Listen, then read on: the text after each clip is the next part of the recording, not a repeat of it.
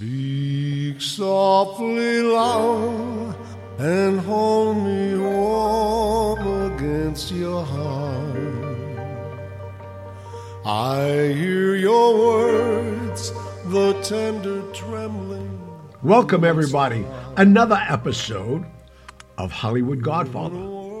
And I'm sitting with my co-writer, friend, Mr. Pat Picciarelli. Hi, everybody. Boy, is it another episode already? Do you believe this? I can't believe it. I can't. How many? We got about 170 of these? We're in our 9th season that's starting right now. You know, I never did anything 9 times in a row. You know, this fascinates. I'm very proud of myself for doing this. So, anyway. It's fun. We have 2 requests from emails for 2 great shows, I heard. Yeah, we do. The first one, which we're going to do this week, comes from Fred. And Fred asked the question. Actually, it was more of a comment. He said, you know, I've heard about the Italians helping the war effort during World War II and Lucky Luciano's part in that effort. You know, it's a part of history. You read about it all the time. How he helped the war effort while he was serving 40-something years for pandering. And that's another story. 40 years for being a pimp. That's amazing. Yeah. Anyway, and how after the war was over, he was released because our government was thankful. But Fred says, were you aware of the Jewish effort on this end to help the Allies, the Jewish mob, the killers of Murder Incorporated, the brains behind the mafia, Meyer Lansky, what they were doing to help the war effort? So I said to myself, self, no, I've never heard of that, but I'm going to research it. And we did. We researched it and we came up with some very interesting things. Would you care to hear about them? I do. I know about them, too. It's a good thing you said yes. Otherwise, we would have a very short show. Anyway, as I said, Charles Lucky Luciano, his name is Luciano. Why they call him Luciano is beyond me. What's the background on that? I have no idea. Yeah, his name ended in an A, not an O.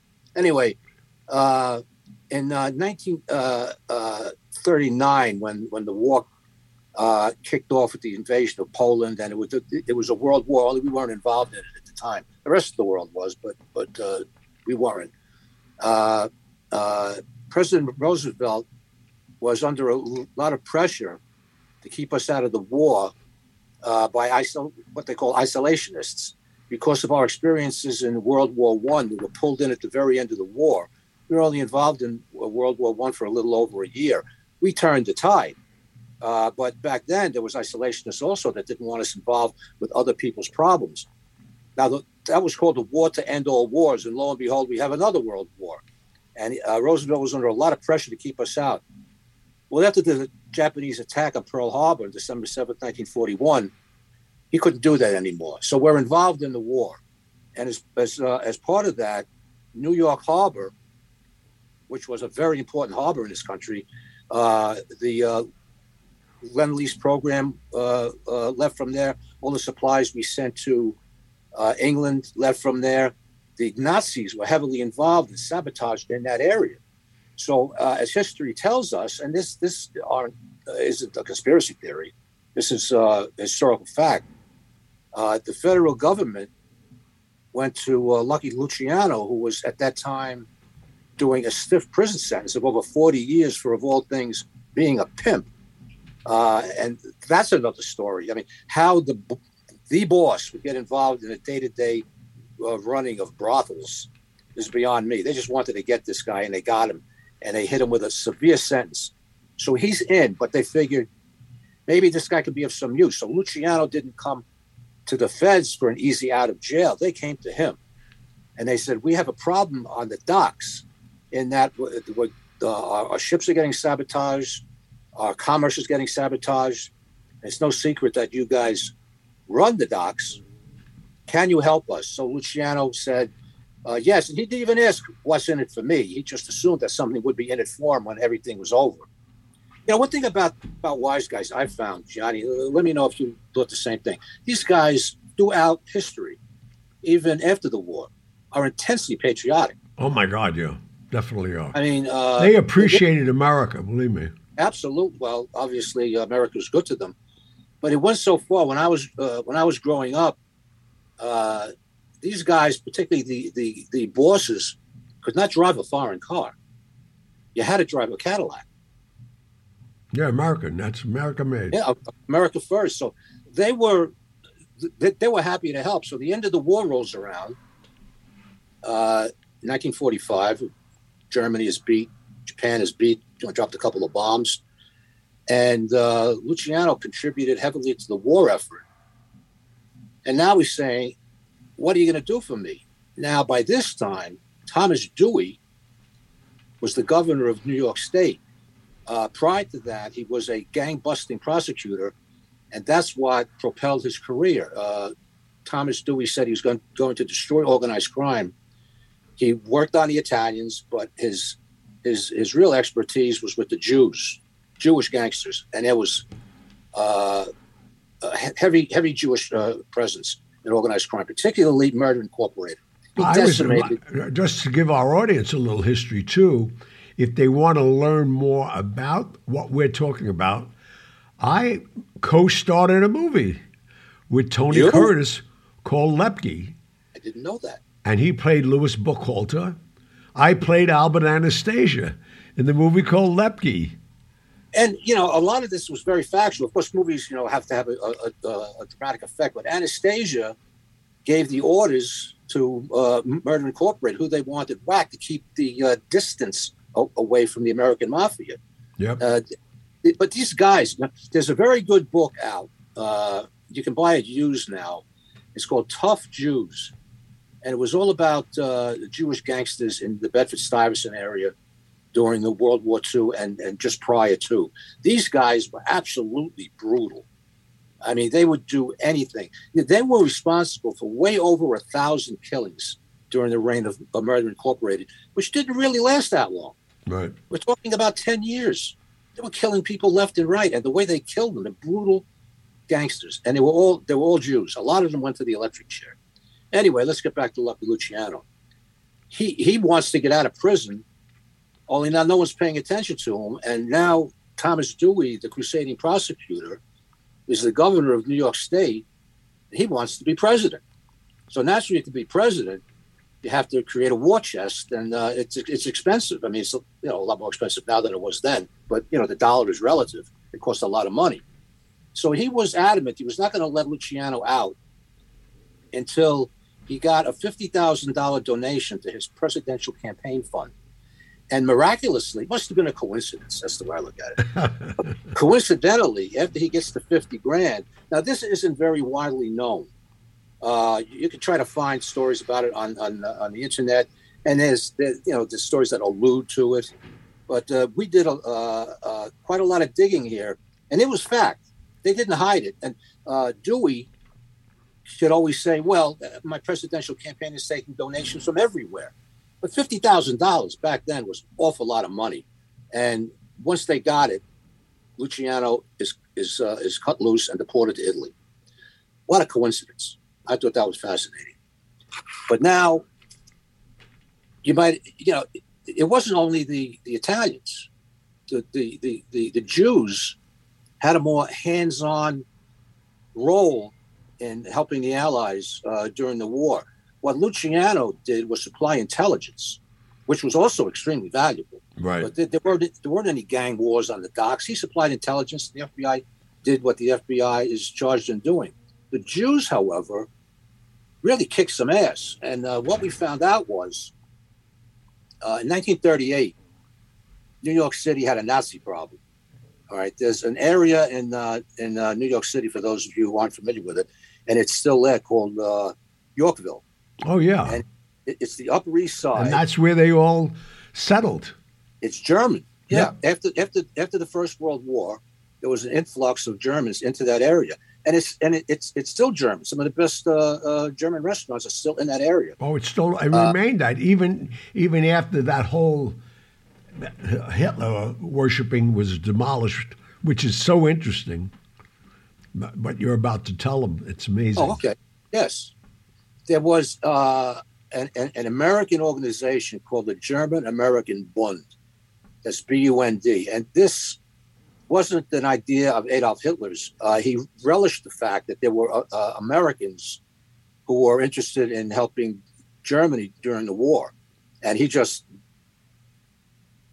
built on it. I mean, there were spies involved in there. And any time he got Americans to help, of course, he liked it. But this was strictly an American organization, infiltrated, of course, by real live German Nazis. So at the time, there were 12 million German immigrants in the U.S., and about 1 out of 500 were members of the German American Bund. 12 million? 12 million German immigrants, yeah. Wow. And 1 out of 500 were in this organization. And that's a lot of people. No kidding. And this is before 1940. It's a lot of people. So it started before Germany invaded Poland. But, Hitler was gearing up to take over the world.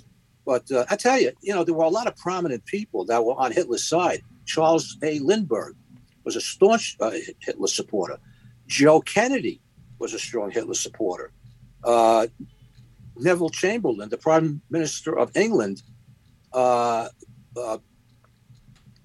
did everything Hitler wanted. He sucked England into the war. He believed everything Hitler had to say. Hitler and Germany signed a peace agreement.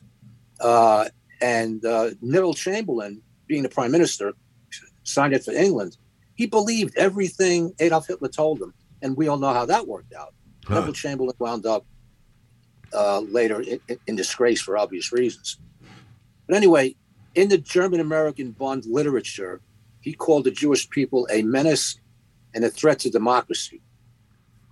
And the Bund would hold massive rallies on the Upper East Side, hundreds, if not thousands, of people dressed in German uniforms, goose stepping. They had a significant or a particular way that they marched. If you ever watched the old newsreels, yeah, it's called the goose step. Yeah, if I ever try to do this, I think I get a hernia. That's so tough. And to march for a long time that way. I marched in the army. They look like Rockettes. Yeah, exactly. I couldn't do that for more than a block and a half. I mean, these guys were tough. Anyway, they did this dressed in brown shirted uniforms, just like the Hitler Youth in Germany, and all the supporters. It was here, and we live in a democracy. I was shocked to see even their rally at Madison Square Garden, the police protection they got. Well, they have to have police protection. I know, but I'm so pro-American.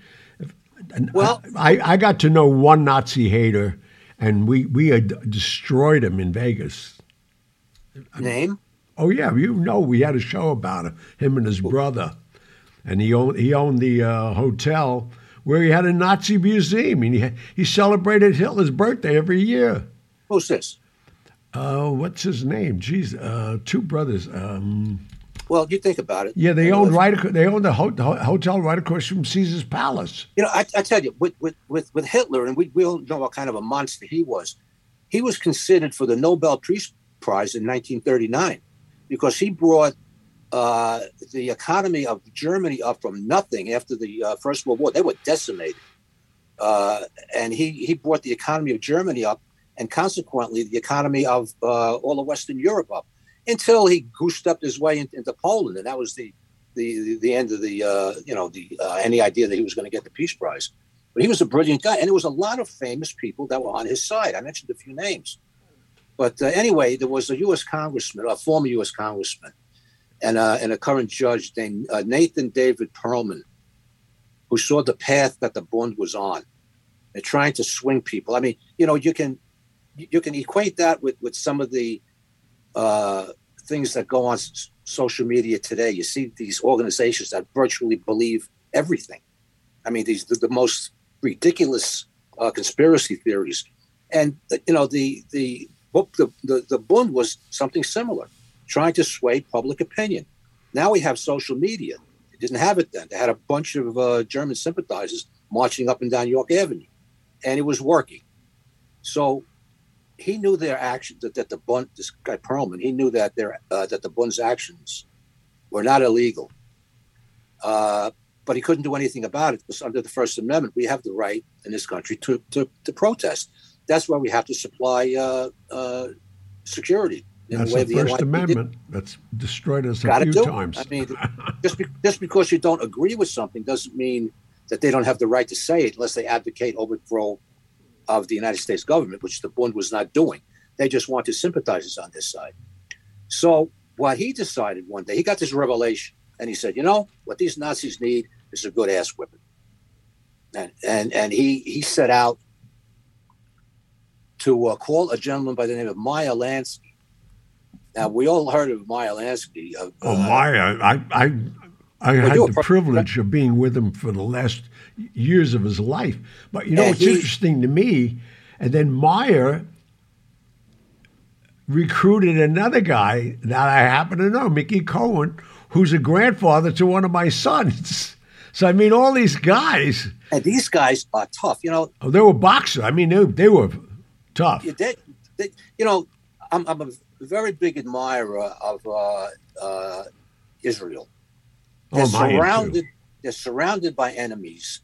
They're hated, and these people are so tough. They survive. They're so resilient. It's amazing. I'll tell you one fast story before we get back to this. We were doing security for El Al. This was after there was a spate of airline hijackings.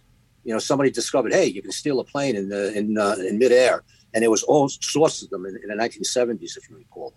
El Al had one plane hijacked, and that was the end of that. They put up security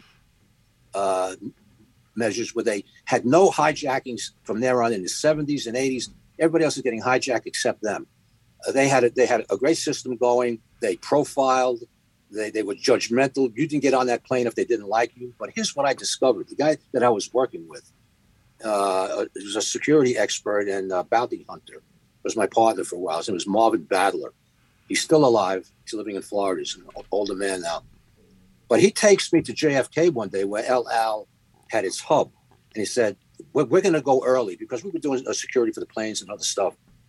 And he said, if you get there early enough, you're going to see what I'm about to show you. So we drive into JFK, and it's about 5:30 in the morning. The sun's just coming up, and you see this platoon of young men in military uniforms and boots and T-shirts. And they're running, and they're chanting Israeli songs. Now, these guys lived in the basement underneath the El Al airline terminal, and they would only come out in the morning to run an exercise. They would run around JFK Airport, and then they would go right back into their hole. And their sole job was, if anybody had the gonads to hijack a plane from JFK, they were instructed to go on that plane and take it back. And obviously there was going to be violence. And as soon as the violence was over, they were going to get on another plane, which was always waiting at JFK, a plane waiting to go, which never went anywhere. But if there was a violent take back of a hijacked El Al plane, these soldiers, the ones that survived, would before the NYPD or the FBI even responded, they'd be on that plane back to Israel. No, I mean, and that's where we got the idea of putting marshals on planes. They taught us. Yeah, look, I tell you, I mean, I dealt with these Israelis for quite a few years through Marvin.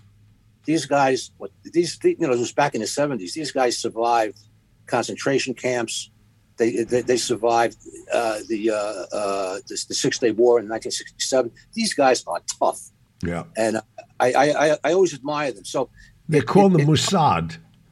Well, that's their secret service, you know. Yeah. But anyway, you get people, the gangsters that we're going to talk about, Meyer Lansky, Mickey Cohen. These guys are being Jewish is a religion. For them, it was a race.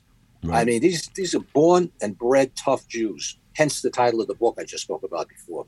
So anyway, this guy Perlman, a Jewish gentleman himself, approaches Meyer Lansky, and he said, and I'm paraphrasing here, he said, yes, Lansky, if he had some boys who want to punch a Nazi, that's the way he put it.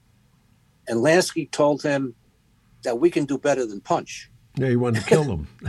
Yeah, he said, and he knew just the people that could help him out, which was the Brownsville Boys, Murder Incorporated. Oh, yeah. But Lansky had grown up on the Lower East Side with Benny Siegel, Luciano. Everybody became rich and powerful in the 40s. But even Louis Buchalter. Well, correct me if I'm wrong, but by the 40s, yeah, Lansky was a very, very wealthy and powerful man, correct? Yes. So he didn't have to get involved in any of this. He could have sat back. But he was a patriot. Very much so, because he got down and dirty. He was there with a club, and I'll get to that in a minute. Yeah. So Perlman declined Lansky's offer to kill Nazis. He just said he wanted Lansky to teach the Bund a lesson that they would never forget. And they did. I'm looking for the names of some of these people. Anyway, many of the New York Germans lived in Yorkville and East 86th Street. Oh, by the way, they called it Sauerkraut Boulevard, something I didn't know. And they would frequently have parades there, and they would march through Carl Schurz Park, which is where Gracie Mansion is, where the mayor lives, to the an establishment that was up at the time called the Yorkville Casino. And waiting for them at the casino after one of these marches was Lansky and his Jewish gangster friends, including members of Murder Incorporated. Now, some of these names we have spoken about in the past. A guy named Mendy Weiss, M-E-N-D-Y, truly a psychopath. Yep. He wound up going to the electric chair, but he was involved. Mendy worked as a kidnapper for Murder Incorporated, and his method of killing was to strangle people with his hands. While he told you a joke. They called him the Choker. I know. I mean, when I did that movie, I read about all these guys, and I said, who wrote this? This can't be true. It's totally true. You can't make this stuff up. Mendy Weiss loved to get somebody's neck in his hands and strangle the life out of him. You see in the movie, somebody gets strangled. It takes like 5 seconds. It could take a good 5 minutes to strangle somebody. Yeah. And that's not using your hands. That's using a garrote or something that you can apply pressure to. With your hands, you have to have powerful, powerful hands to do that. And it takes time. People are squirming. They lose body fluids. They're fighting for their lives. Hello. And he loved it. So we had Mendy Weiss. We had a guy by the name of Bugsy Goldstein, rumored to crack jokes while killing people. Harry Strauss, they called him Pep. He was also extremely brutal. He also died in the electric chair. And a guy named Jacob Drucker, known as the Ice Pick Man. I wonder why. Yeah, we'll have to look it up. Okay. He loved to stick people. When I read the book, he liked to pick his place where he was going to kill people. And going to the movies during the 1940s was something that everybody did because you wanted to get away from all the war news and everything. So people went to the movies a lot. He would like to sit behind you. Exactly. And he would stick the ice pick through the seat while the guy was watching the movie with people all around him. And he'd stick them, leave it in, and walk away. That was his specialty. I mean, it's amazing. When I co-starred with Tony Curtis and Anjanette Comer, and who I had the most fun with was like a super Jew, Milton Berle. He played Anjanette Comer's father. Oh, really? Who was a rabbi in this movie. And he didn't know his son-in-law, Louis Buchalter, was the head of Murder Incorporated. I tell you, let me ask you this question. He came on our tactical patrol force bus once when we were on some kind of a detail. He just like cops. He came on the bus. It was Milton Berle. Right. And he just talked for a half an hour nonstop, telling jokes and anecdotes. This guy couldn't. He was great. No, he was trying to entertain us on his own dime. What kind of guy was he on set? Oh, he's the best.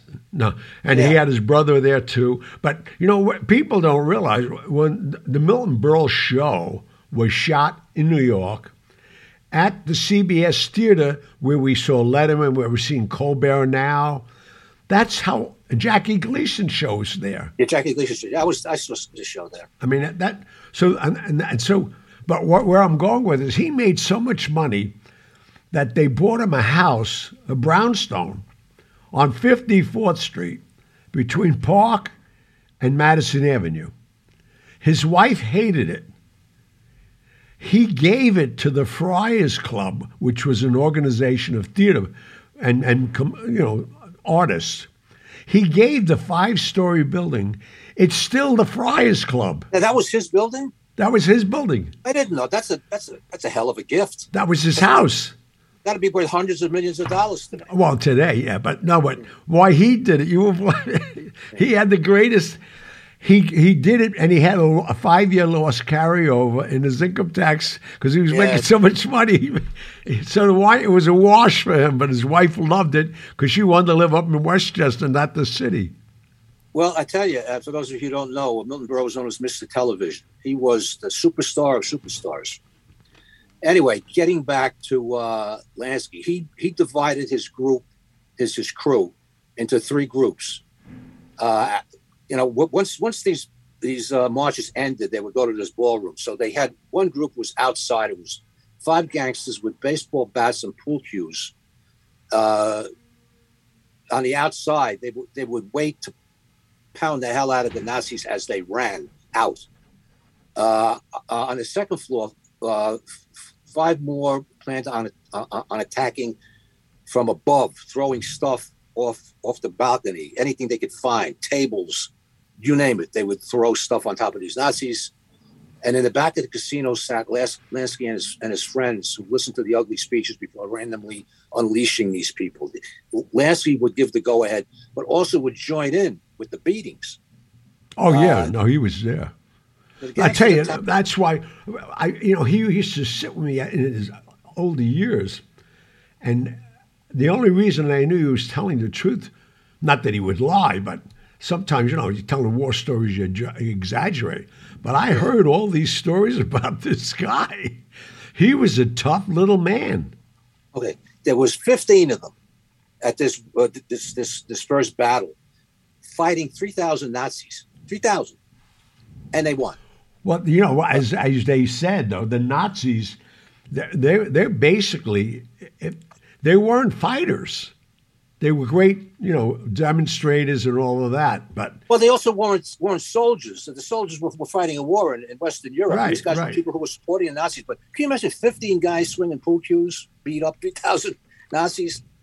And, they didn't stay and fight. A lot of them ran, but that's what the guys were waiting outside. Yeah, I know. Yeah. So, anyway, you think it's time to take a little break here? All right, let's do a commercial. We'll come right back.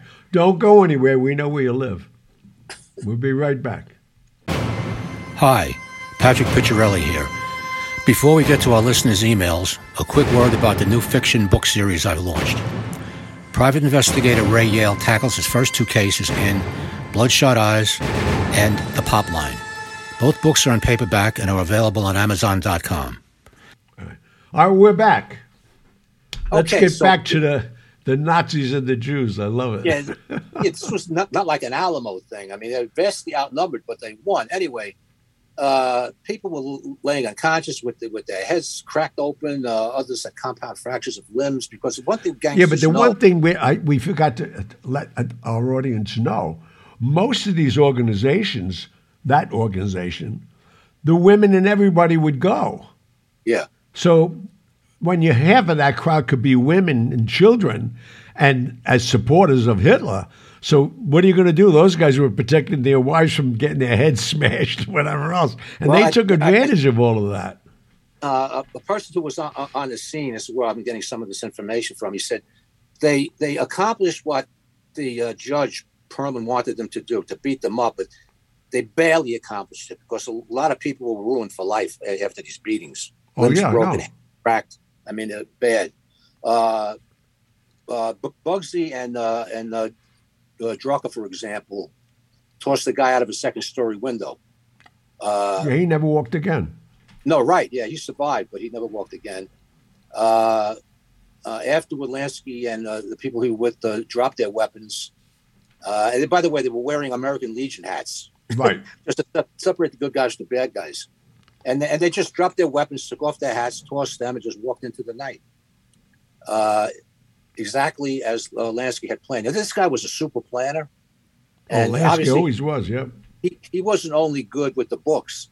He was good with the bats, apparently, also. No, he was a strong, a tough guy, a street guy. But, when you start talking about these guys, Mickey Cohen was a fighter. This guy trained. He was a boxer. And very tough, in the ring. But like you said, but when they had a cause, which always impressed me, of how they'd go to the defense of America. It was just not about Jews, it was about the American way. Well, this judge didn't know what the Jews' motivation was, so he offered to pay Lansky, who refused. He was insulted, but he said, I'm a Jew, and I feel for the Jews in Europe who are suffering, and we will do this until it's over. And they kept on doing this. So Lansky didn't want any help either. Lucky Luciano... Yeah, he wanted to offer the Italians. He thought no. Yeah, he said, he quote, I want to assist in the ass whippings. Because now it's getting to be fun, I guess, But Lansky said, no, this is a job for Jews. They called it the Battle of Yorkville, which had its desired effect. So here's what the numbers were. When the next Bund meeting was scheduled for White Plains, only about 250 of an expected 1,000 Nazis showed. Many couldn't show. Because they were hurt. Right. A strong police presence kept Lansky's crew from getting into the arena where he wanted to actually attack them while this was going on. But the only way to get there was to bribe somebody. This is the organized crime way. If you can spend money, spend it. So he bribes two local Jewish teenagers the grand sum of $1 each. To get on stage to beat these guys up. Well, not only that, those two kids, if my memory serves me right, was throwing Malakoff cocktails into their audience. Well, they supplied cork bottles, which are Molotov cocktails. It's called a Malakoff cocktail. With the speech, so the speech gets underway, and one boy yelled, and this was a high insult because it was true. Hitler's got one ball, and that. And the ball threw the Molotov cocktail. He also threw stink bombs. By the time the arena was aired out, the proceedings restarted, even more empty seats. But the bottom line is the war of intimidation was working. So this is like a war of attrition. You keep beating them down, and eventually it's not going to work. Right. So President Roosevelt heard of this. Because it's a violation of the First Amendment. Everybody has the right, as we explained. Right. Roosevelt said, and this is a quote, this is his unofficial position, was to make the American Nazis uncomfortable wherever possible. I guess if you get your skull fractured, that could be uncomfortable. So now this starts to spread because it's so successful in Manhattan. It spread to Chicago, where a city... where boarding house signs plainly announced no Jews or dogs allowed, and this got told to Jake Guzak. They called him Greasy Thumb. Right. You know how he got that name? Yeah. How did he get that name? I don't know. I knew only he was like a legend in Chicago. I guess that's forever lost in mob history. But Jay Greasy Thumb Guzak was Chicago's senior. He was Jewish with Capone. Yes, he was Capone's right-hand man. So Guzak said, I'm in, and asked if he knew any people that could punch a Nazi. So the next time Chicago's German-American Bund met, they were waylaid by various hardened Jewish boxers, including Jacob Rubenstein, who would later be known as... My guy that killed Lee Harvey Oswald. Jack Ruby. Jack Ruby. It's amazing how I know this history. Jack Ruby was a boxer by avocation. Right. When he started out. He's a tough guy. Yep. He was involved in these assaults on the Nazis. See, that's why Jack Ruby, nobody realized it. That's where they gave him that, changed his name so it wasn't so, so Jewish. Yeah. They moved him to Texas, and he was running all the brothels for Costello, Lansky, and Ocado. But this is where he started. Yeah. I mean, he was heavily indebted to Chicago. And Oh, my the other God, way yeah. around, too. Yeah, until he lost his head a little, but that's for another story. Anyway, so it spreads. Now it goes from Chicago, it's going west. And the Jews are jumping on buses, and they're going. Los Angeles, Detroit, Cleveland, with every battle between the Nazis and the Jews ending the same. The gangsters had an appetite for violence that even overwhelmed these Nazis, and we all know about Nazis and violence. But they were fighting for something. Right. And when you're fighting for something, when your landsmen are getting fried in ovens in Germany, in Poland, I mean, and you could do something about it here, you let loose. Hello. No, it's so. Some of these stories, it's so great that we're able to pass it on to anybody who wanted to listen because, their patriotism. Well, I tell you, country that's not even theirs is amazing to me. In one brawl outside of Buffalo, these beatings are spreading nationwide, and it's diminishing the power of the Bund. But one Jewish hood said after the battle, he said, "Next time we ain't going to be so nice." Yeah, gotta love these guys. Well, that's why they didn't want the Italians involved because the Italians wanted to kill them. Yeah, well, Lansky had an agreement with this Judge Perlman. Right. He said, "If you want them dead, we will make them dead." But Perlman said, "No, just hurt them. We don't want to bring ourselves down to their depth." Well, not only that, and then they knew it had National Guard. You would have all kinds of. Yeah, once you start dropping bodies, then you got a problem. But anyway, so the Bund started to operate in New Jersey. I don't know what they figured there were. There were any Jews in New Jersey? Well, there was one named his street name was Longy Zwillman. Longy, Longy, yeah. Tough gangster. He spent his Jersey childhood defending Jews from Polish bullies. So he was waiting for them to cross the Hudson to start something in Jersey. So he eventually joined Murder Incorporated. Yeah, they recruited him in New Jersey. I don't think it took much recruiting. No, but you had to be invited. Yeah. What are you doing on Friday? You have to come out over to Brooklyn. We'll kill a bunch of people. Sure, I'm in. All right. So anyway, the Bund schedules meetings for Newark. They posted flyers all over the place.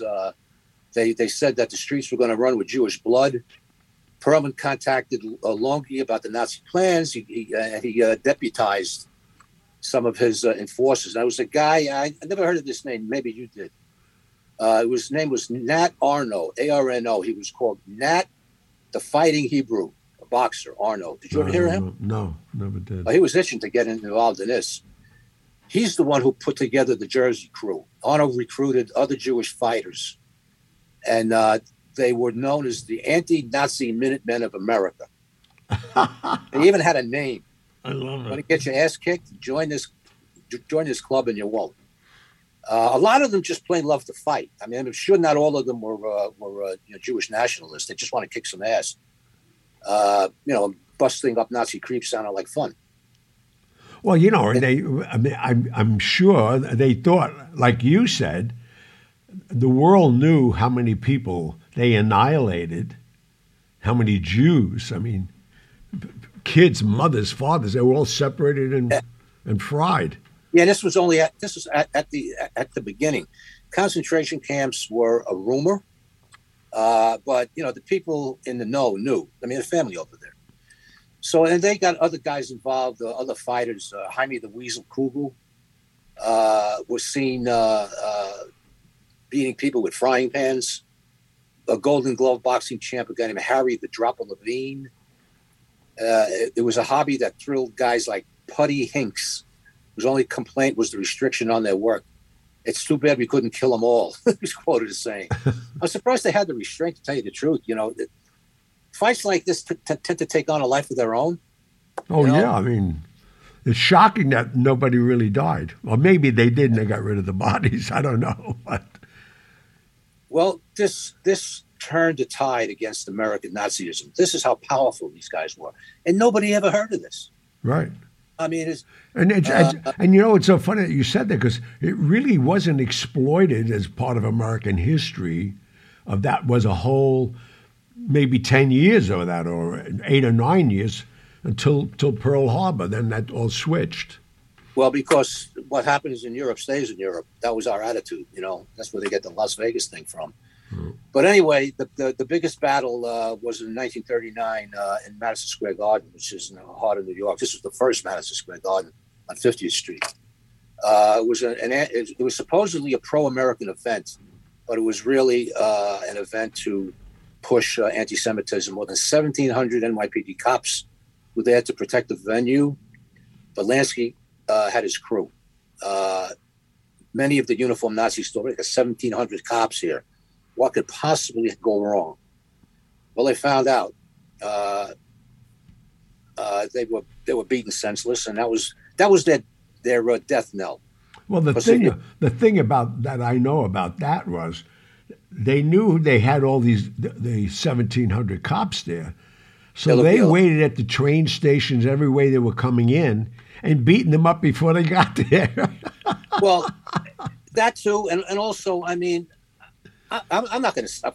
If I'm a cop in 1940, I'm not going to do anything. I'm going to watch these guys getting beaten. I mean, these were the scumbags of the earth. Hello. Sympathizers. Granted, they weren't. None of them were military, but after the Madison Square battle, that was the end of the Bund, and you can thank the Jewish people for that. But what was that? 1940. 39. 39. Yeah. Yeah. Before. Think about it. If these guys hadn't taken some action, because the worst politicians would have let them do whatever they wanted to do, and hung their hat on the First Amendment. If these Jewish gangsters didn't do what they did, this Bund would have gotten stronger and stronger and stronger. It would have lasted till the end of the war. And then who knows who could have infiltrated them and what damage they could have done here. Yeah. We would have had real Nazi spies in these Bunds, destroying ships, killing people. At the end of it all, as to why Meyer Lansky and Mickey Cohen, gangsters from two different coasts, basically, offered their services pro bono, basically, to this judge. They gave exactly the same reason, each one of them. It was my patriotic duty. Yep. And R.I.P. Well, I can't even say R.I.P. But that was the end of the Bund. But the funniest thing about all of those guys, when you see how, like you mentioned, Lansky was probably the best organizer and really mapped things out. That's when they started taking over the unions, and that undercurrent and that reputation that they had. They organized all of California, all the Screen Actors Guild, all the trade unions. That's all Jewish, and still is today. Lansky, from this little inception of one fight in Yorkville, organized the entire country. Yep. Every major city in the country where there was a rally, he had men there. I mean, he wasn't traveling, all across the United States. He ran the East Coast end of it, but that was his organizational skill. Little Jewish guy. Who had the foresight when they're organizing an Italian-American organized crime organization to bring in a little Jewish guy? Whose idea was that? Well, that's what I'm saying, man. That's why they created the syndicate. He sat with all the Italians and showed them, if we do it this way, not just with brawn, with brains. But who had the intellect and the foresight? There had to be one guy to say, let's have them sit down. There, 5 guys didn't get together and all agree. Somebody had to be at the forefront of letting Jews, particularly, Meyer Lansky or any Jew. Well, Meyer had that kind of strength and backing. He made a lot of money during Prohibition. But at the inception of it, nobody had any money. They were trying to organize. Who did you think, given your expertise, was his most fervent supporter out of the original? Carlo Gambino, Frank Costello, Tony Accardo. Because prior to that, you had, as we all know about Capone, Capone was brawn. They wanted to organize it as a business. Not, the brawn could be handled a different way. And you know, it's funny when you start to see when it was formed after the five families. Most of the killings were done by the Irish at that time. They wanted to do it, and look. That makes sense. You want to separate the killings from your own organization, right? And these these other groups. I'm not counting Jews here because they worked. They were getting paid, right? The Irish, particularly the Westies on the west side of Manhattan, they wanted to work for the mafia for the prestige. Yep. You know, I mean, they got a couple of bucks, I'm sure, but they wanted to do it to show their power. Because the Westies as a group, there wasn't a lot of people. You're talking in 20, 30 guys. That was it. That was it, but they did the work. Anyway, our dear listeners, I hope you learned something tonight. You went to school. There's going to be a test, by the way. So I hope you paid. No, hey, I hope you paid attention. But don't worry. That's right. You never forget that Pat's a teacher. So I'm a teacher. He's usually giving a test at the end of a lecture. So fear not. We're going to have a review, and it's going to be all multiple choice. If you have any questions, see Gianni. I'm too busy. Well, the end of another great show. And as we always say, you know, these shows are coming to you by request of people who mail us requests in our mailbag, and we're reorganizing it in the next week or two, so it's going to be a lot easier to get more people involved with what we're doing. As you can see, the shows are getting better and better and better, and we have to say and give you the compliments for asking such great questions.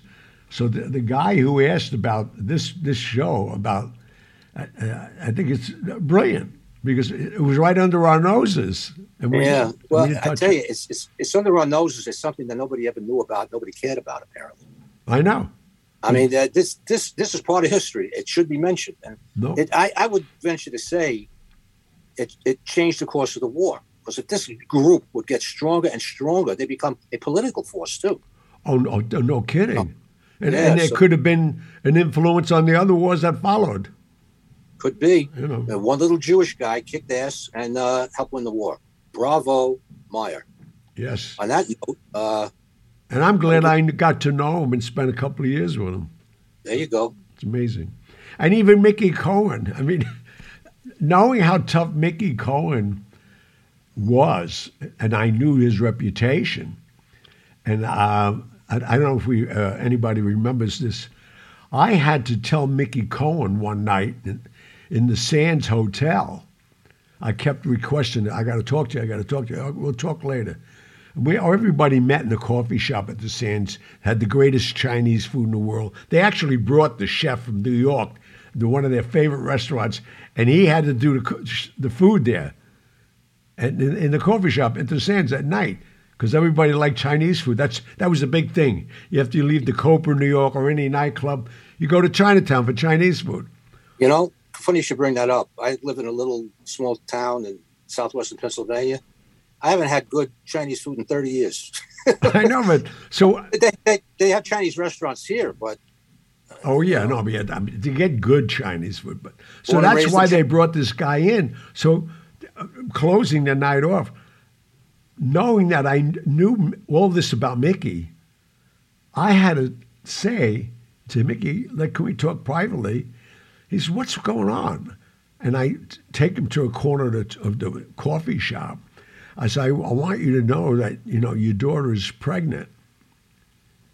And he looked at me and said, and why are you telling me? And then the light bulb went off, and I figured he's going to take off my head. And I'll never forget what he said. He says, let me tell you something. I really like you. Don't marry her. She's spoiled. Her mother destroyed her. And that's what I'm going to leave the audience with. I couldn't believe it. Think about that. We'll never know who the father was. Hello. Okay. Anyway. Okay, Johnny, I had a good night. I hope you have a good night, too. Oh, no, it was great. And thank you all again for the contributions, and keep the cards and letters coming. All right. Be safe and stay healthy. See you next week. Bye-bye.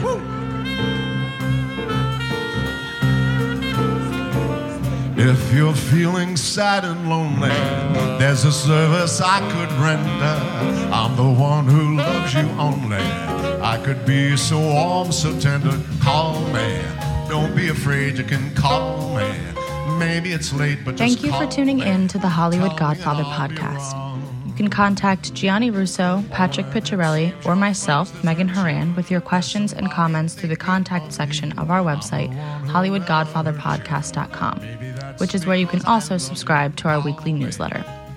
You can also call and leave us a message at 646-776-3038. Remember to follow us on Instagram at Hollywood Godfather and on Facebook, as well as leave us a review on Apple Podcasts. We'd like to know what you'd like about what we're doing, what you'd like to hear in the future, and anything else you might suggest to improve our podcast. Most importantly, hit the subscribe button. We'll be back next week with stories of the mob and Hollywood, as well as answers to your messages. Good night. Call me. Don't be afraid, you can call me. Maybe it's late, but just call me. Tell me and I'll be around. I'll be around.